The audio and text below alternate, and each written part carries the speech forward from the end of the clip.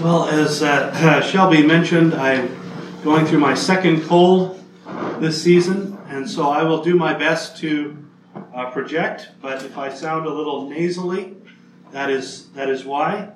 And but hopefully, Phil, can you hear me at the back? Yeah, I hear you. Okay, that's good.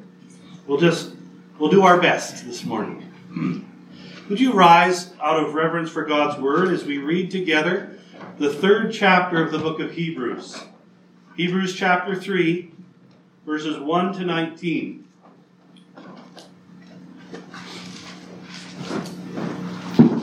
Once again, that's Hebrews chapter 3, starting in verse 1.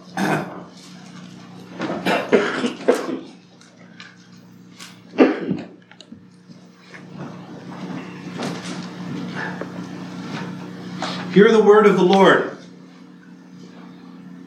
Therefore, holy brothers, you who share in a heavenly calling, consider Jesus, the apostle and high priest of our confession, who is faithful to him who appointed him, just as Moses also was faithful in all God's house.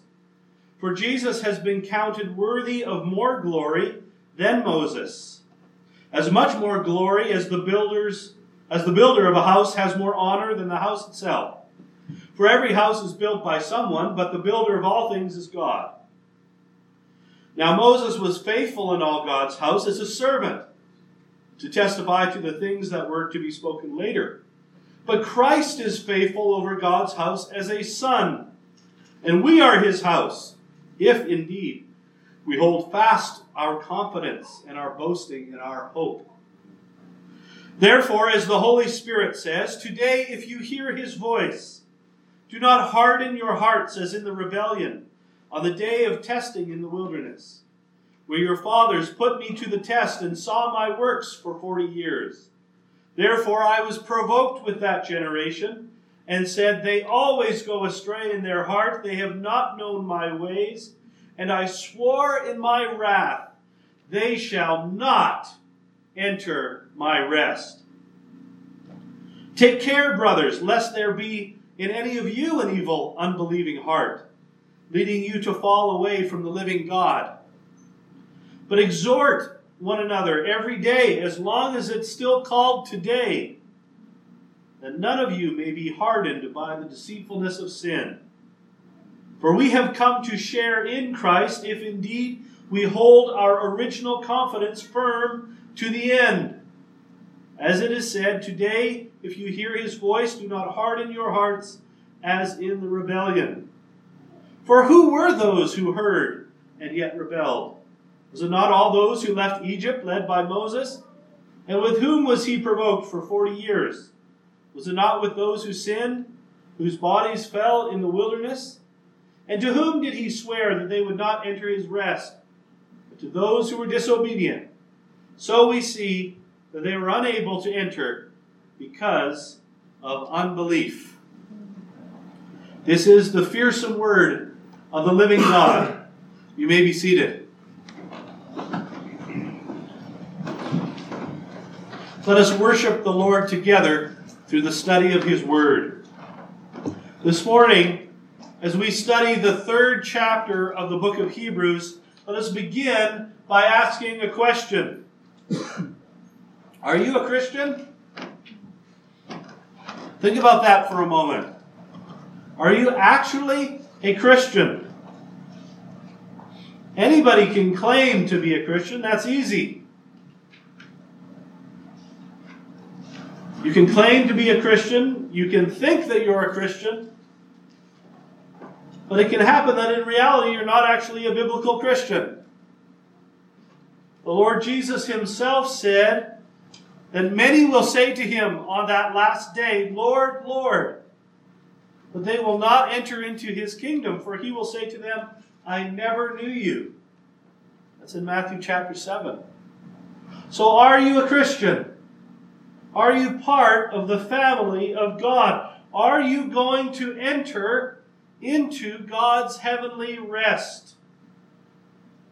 The Apostle Paul said in 2 Corinthians 13, examine yourselves to see whether you are of the faith.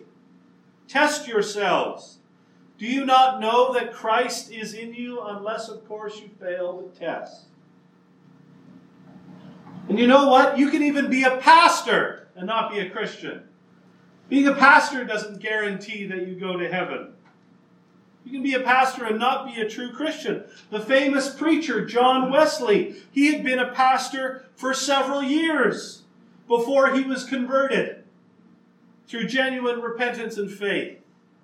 I even heard a story about a Baptist pastor who was the son of a pastor, and he was converted in the pulpit while he himself was preaching a sermon. So being a pastor doesn't protect you either. So what does this mean? This means that you may appear to have, on the outside, like you've got it all together. But of course, God does not look at the outward appearance. He looks right into your heart. And Hebrews chapter 3 that we just read together, it challenges all of us to examine our own hearts to make sure that indeed we are part of the family of God. And so let's go to the holy text together in order to be convicted by the Holy Spirit. Let's look at verse 1 together. Verse 1 is the foundation verse for the chapter, for it anchors everything that comes after it. Hebrews addresses his hearers as holy brothers and sisters, of course. He says, holy brothers who share in a heavenly calling. And let's keep this in mind. He's addressing fellow Christians. And Hebrews addresses us Christians as holy people, he says, set apart to God, who share together in a heavenly calling. And here in this verse, we see a command. It says, consider. Consider who? Consider Jesus. You know what? This is chapter 3 of the book of Hebrews, but this is only the second time that Hebrews has referred to the name of Jesus.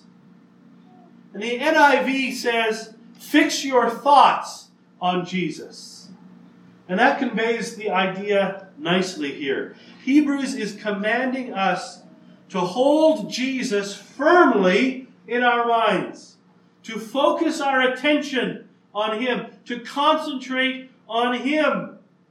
That is what we are called to do as we are holy brothers and sisters who share in a heavenly calling. Fix your thoughts on Jesus. Consider Him. And later on in the book of Hebrews, we will hear a very similar command to fix our eyes on Jesus, the author and perfecter of our faith. That will come in Hebrews chapter 12. And that is the essence of the Christian faith. Fixing our thoughts, that's our minds, and our eyes on Jesus Christ. He is the one who should fill our hearts, our minds, and our vision. But why should we fix our minds on Jesus? Hebrews says here, because He is the apostle and the high priest whom we confess. And each of these two descriptions is important. Apostle and high priest. The word apostle simply means one who is sent. A sent one. And so God is the one who sent His Son into the world. Therefore, Jesus is a sent one. He is an apostle. But by calling Him an apostle, Hebrews is reminding us of chapter 1. Remember what we learned in chapter 1?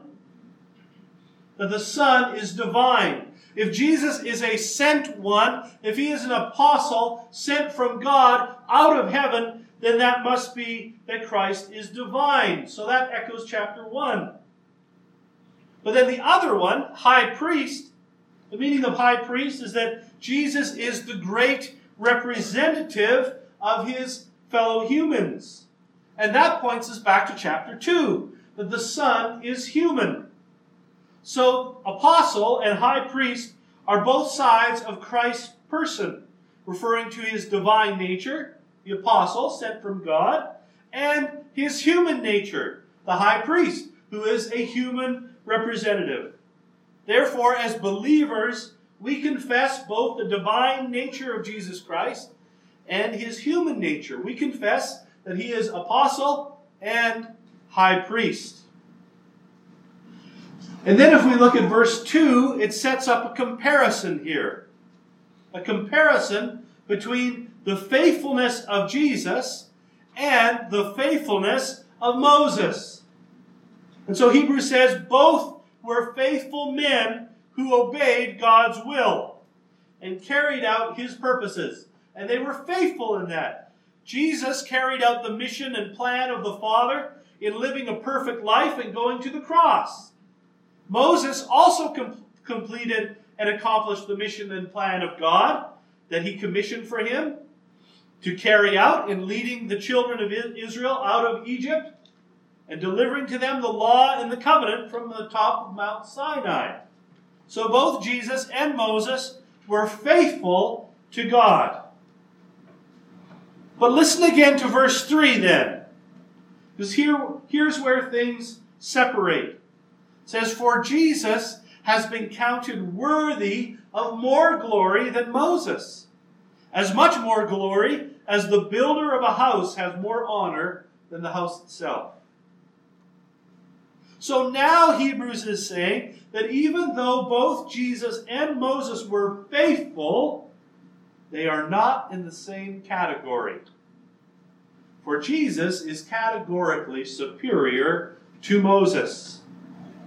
And if you remember at the very beginning of the book of Hebrews, we saw that the Son of God is categorically superior to the prophets. And then in chapters 1 and 2, we saw how the Son is categorically superior to the angels, for he is divine. And now, in chapter 3, we see that Jesus is categorically superior to Moses. For here, Hebrews uses the analogy of a builder and a house. Or we could think of it maybe as an architect, designer, and the building that he designs. And if we think about this for a moment, which one gets more glory? The human who designed and built the house, or the house itself? Well, we might ooh and ah at the beautiful building, but really it's the builder, it's the architect, it's the designer who gets the credit for it, who gets the fame, and who gets the glory. And so we see with this analogy that the builder is categorically superior to the building that he has designed and built. And in the same way, Jesus is categorically superior to Moses, Hebrews is saying here. But why is this important? Why is Hebrews making this point about Moses? We have to remember that who Hebrews is writing to. Hebrews is writing to Jewish Christians. He is writing to Jewish Christians, some of whom are tempted to go back to Judaism and give up on Jesus. And Moses was the superstar of Judaism.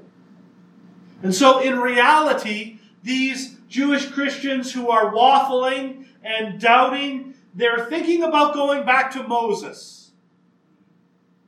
In Judaism at that time, even up to the Judaism of today, Moses is the greatest man who has ever lived, the wisest man, the most righteous man.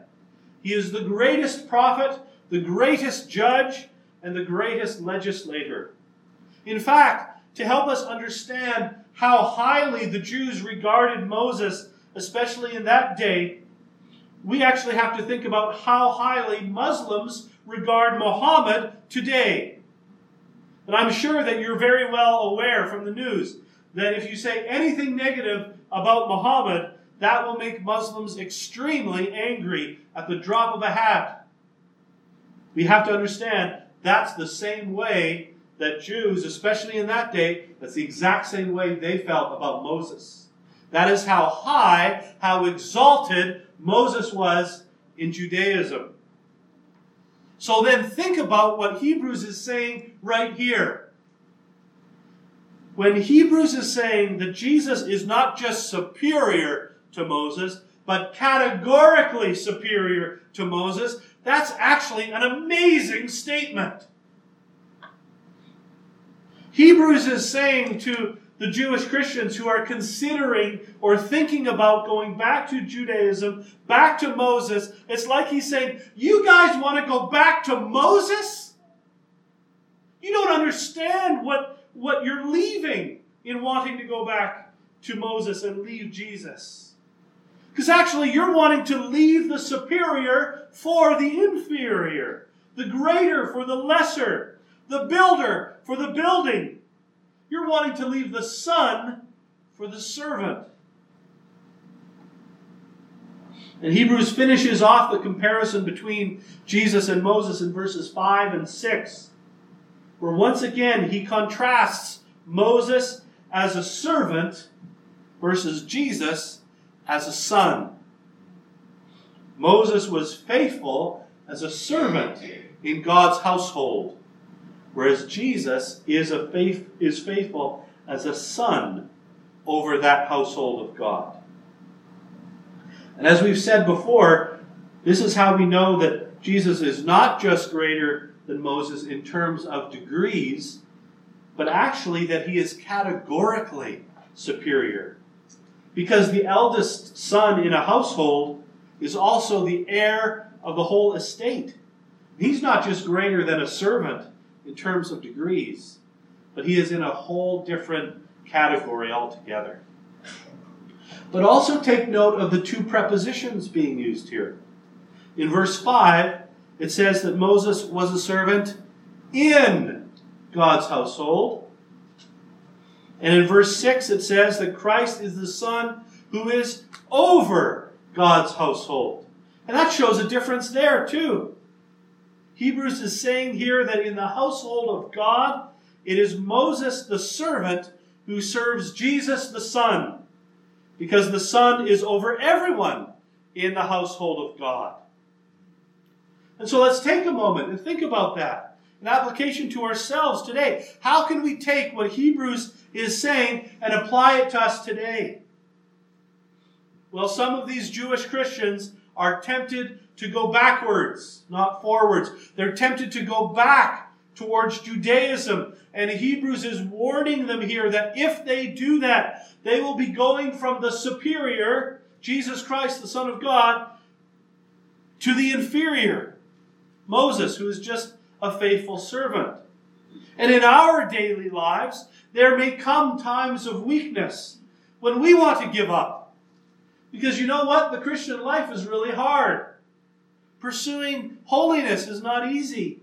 Struggling with the flesh is difficult. Putting sin to death is tough. Growing in Christ is challenging. And some days it may just seem easier just to go back to our old ways of life.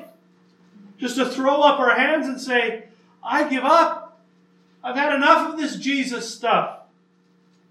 But in the same way, the message that Hebrews is saying to them is applicable to us. Whatever we would be returning to, we are leaving the superior to go back to the inferior. We are leaving Jesus Christ, the Son of God, for something that is far, far, far beneath him. But even more seriously, we would be choosing to leave the friendship of Jesus Christ to become his enemy once again. And believe you me, you do not want to be an enemy of Jesus Christ. On the day of judgment, that will be the worst decision you've ever made. And so maybe we're not to the point of being tempted to leave the Christian faith. Maybe we're not there yet, or to turn our backs on Jesus. Maybe we still want to remain Christians, but we just want to be weary Christians. Worn out Christians. Or self-indulgent Christians, or lazy Christians, or apathetic Christians who have lost the will to fight, where we want to keep one foot in with Jesus, but we sort of want to go back to some of those old habits. We want to have both ways. We want to give in to some of those old patterns of behavior. We want to indulge in some of those old sins. But the message is just the same.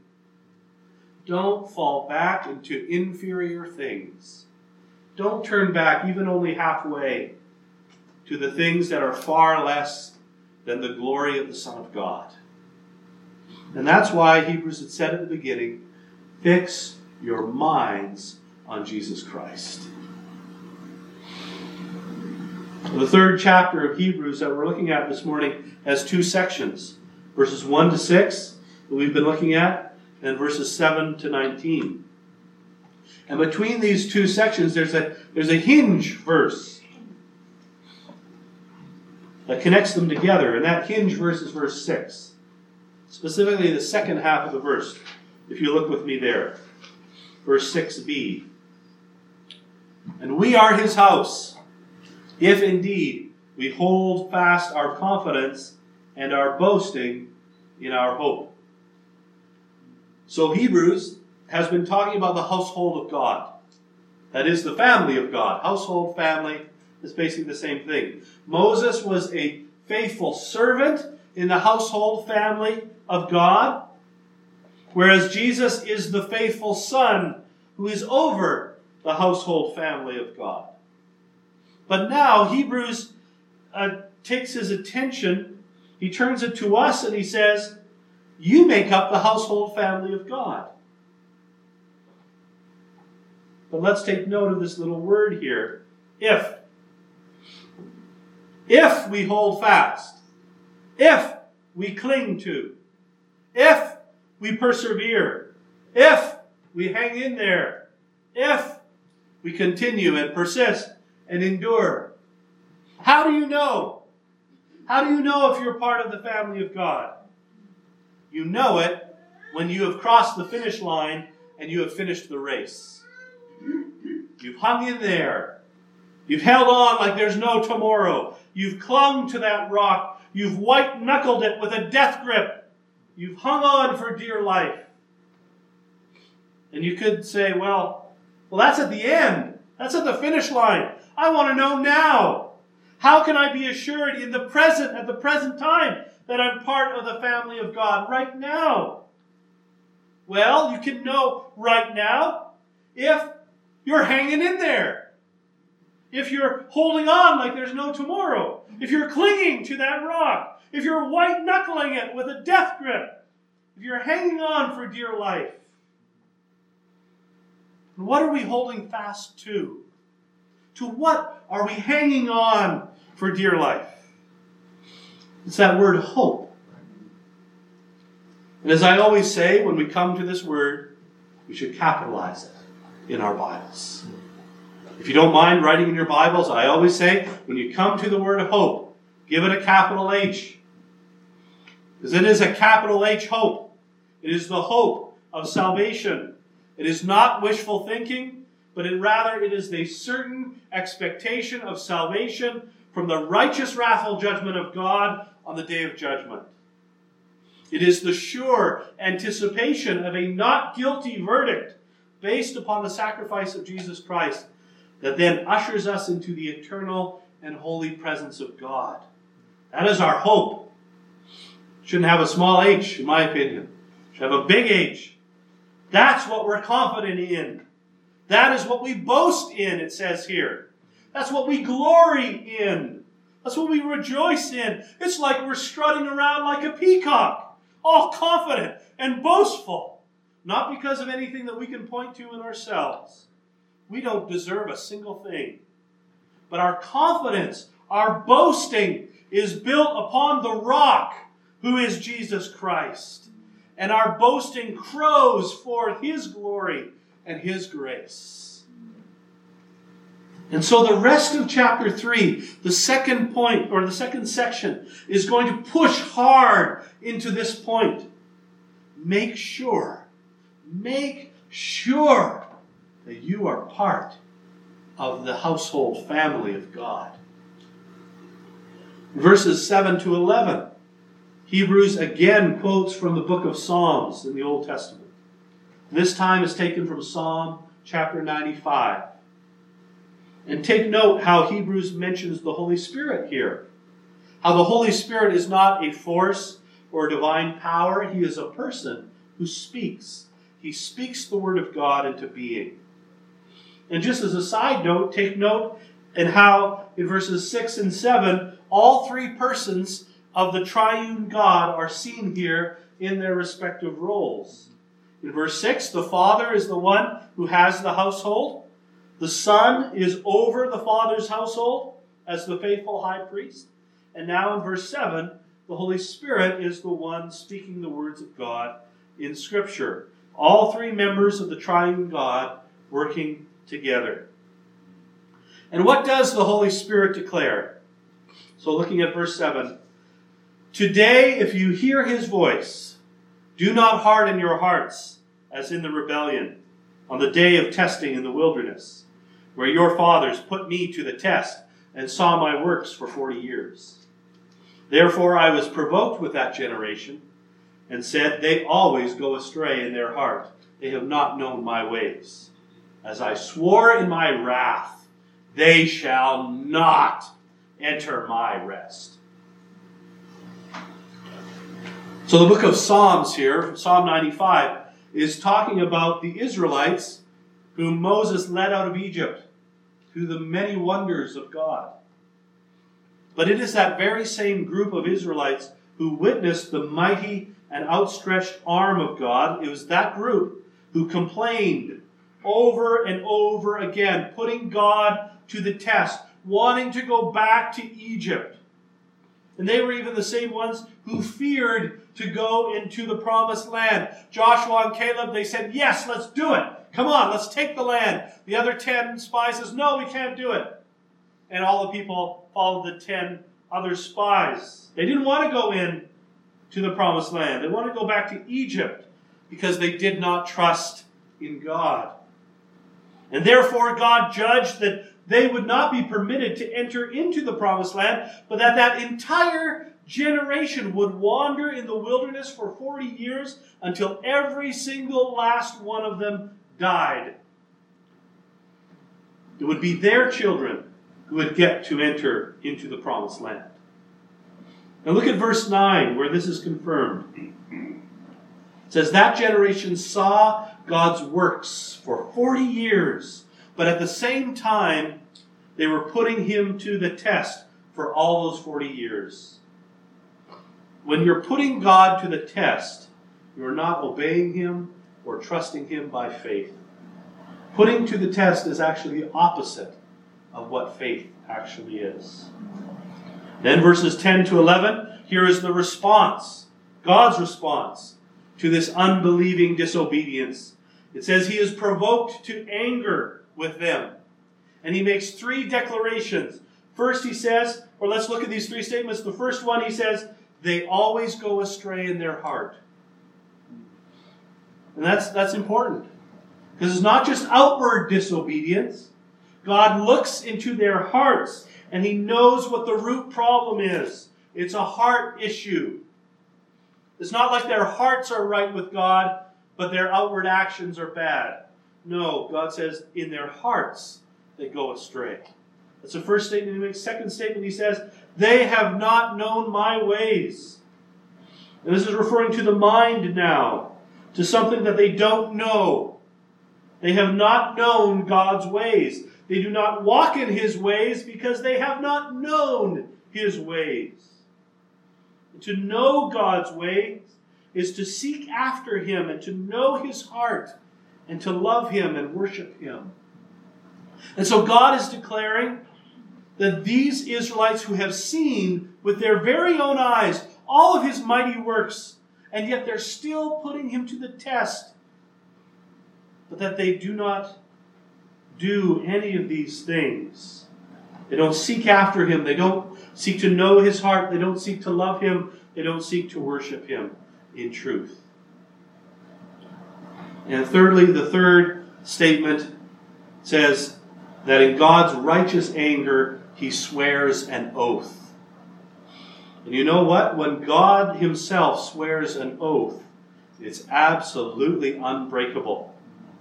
And here is one of those places in Scripture where the English translation does not do justice to the emotional forcefulness of what is being conveyed in the Greek. So this is one of those places in Scripture that the emotional force is much stronger in the Greek than we can get in our English translations. So if I were to paraphrase what the oath of God is here, it would be like this. Over my dead body shall they enter my rest. That's what God's saying here. It's like God himself is saying, they shall absolutely never, ever, ever come into my rest. Exclamation point, exclamation point, exclamation point. They'll have to pry it from my cold, dead fingers and step over my corpse before they will enter into my rest. That's how emphatic God is being here when he swears this oath. But what is God's rest anyway? Well, at that time it referred to the promised land of Canaan, but it also has a deeper sense. And in a deeper sense, it refers to God's heavenly rest, where there's perfect joy and perfect peace in his holy presence. And that's what God is saying. Over my dead body shall they ever come in to my heavenly presence. So the Holy Spirit in Psalm 95 is describing a people who sin from the heart, who neither love God nor know him, and who will absolutely not enter into his rest. And in verse 12, Hebrews now applies that to us. And he says, take care, brothers and sisters, of course. Take care, brothers, lest there be in any of you an evil and unbelieving heart, leading you to fall away from the living God. This is the warning here. And let us make sure that we are not like those Israelites with unbelieving hearts who did not know God's ways, and so they did not enter into his rest. Let us examine our hearts and our minds. Have I truly put my trust and faith in God? Have I known God and his ways, and am I walking in them? Or like these Israelites, do I actually have an evil, unbelieving heart that is leading me away from the living God? Verse 13, but exhort one another every day, as long as it's called today, that none of you may be hardened by the deceitfulness of sin. And that's what the church is supposed to do. We're supposed to get together and exhort and encourage and admonish and warn one another. We're all running in this race together, and if one falls down, we're to try and help them up so that we may all reach the finish line together. And sin is so deceitful, where it hands out happiness and fun and fulfillment and satisfaction. But over time, instead, it leads to more and more hardening against God. When we begin to look away from Jesus Christ, looking back over our shoulder to our old life, where we came from, to that old life of sin and self-love, and as that sinful desire begins to grow, so can a hardness develop over time that pushes us farther and farther from Christ. Our love for him then grows cold. He becomes small in our eyes. But when we as a church come together and we are constantly exhorting one another, pointing one another to Christ, magnifying and glorifying him together, reminding each other to fix our minds on Jesus, then we are helping one another to hold fast to him to the very end. And so verse 14 says, for we have come to share in Christ, if indeed we hold our original confidence firm to the end. We have come to share in Christ, if indeed we hold our original confidence firm to the end. Remember? That's what Hebrews said back in verse 6. How do you know that you're part of the family of God? How do you know that you have come to share in Christ? If you hold fast to your original confidence firm to the end. If you finish that race. You will only do this by the strength and grace that God provides. We persevere to the end by the sovereign preservation of God. We persevere to the end by the sovereign preservation of God. What Hebrews is saying here is that one of the marks or evidences of genuine faith is that it perseveres to the end. One of the marks or evidences of a false faith is that it falls away after a time. He is not talking about someone with a genuine and real faith that then falls away and loses his or her salvation. He's not talking about that here. Instead, what he is saying is that falling away actually reveals a false faith. Whenever you hear about someone falling away or about someone who loses their faith, it only brings to light that they never had a genuine faith to begin with. Because real faith perseveres. And this is important to understand, especially when we come to chapter 6 of Hebrews. A few people have already walked up to me and said, I'm waiting for Hebrews chapter 6, Pastor. Well, it's coming soon. But in order to understand Hebrews chapter 6 properly, we must first make sure that we understand chapter 3 properly. And as the chapter ends, Hebrews is pointing at the Israelites who were prevented from entering the promised land. And they all died in the wilderness, wandering for 40 years. Verse 16 shows us what benefits these Israelites had, what advantages they enjoyed. They had heard the voice of God. They had been led out of Egypt by Moses. And so outwardly, it looked like they had faith. It looked like they were on the right track. But then look at how Hebrews describes them. Verse 16 says they rebelled. Verse 17a says they provoked God for 40 years. Verse 17b says they sinned. Verse 18, they were disobedient. Verse 19, they didn't believe. And so their true heart was revealed. From the outside, it looked like they had everything put together. But on the inside, they had no real faith to speak of. It is not as though the Israelites started with genuine faith and then lost their faith. No, that's not what's going on here. No, they never had true faith to begin with. And their hardened, rebellious, disobedient, sinful actions revealed this. And that is why their bodies fell in the sand, so that they could not enter into the promised land, into God's rest.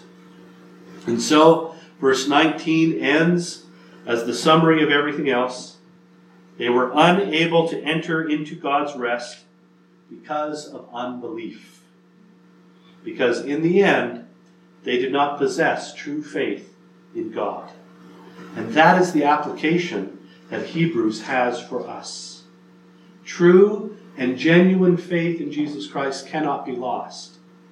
A true believer in Him cannot fall away. It perseveres right to the very end, right to the finish line.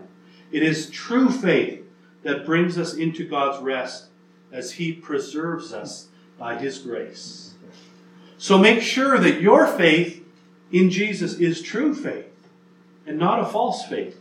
Make sure that your faith is one that hangs in there and endures and clings and holds on tight to Jesus.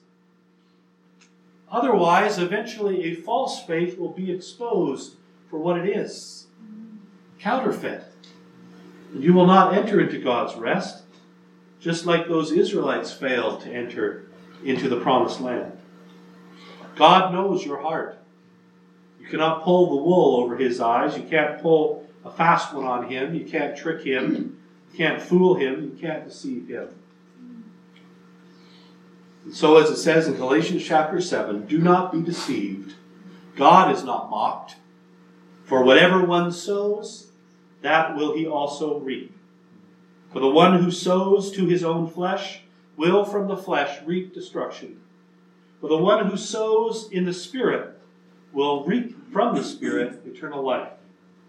And let us not grow weary in doing good, for in due season we will reap if we do not give up.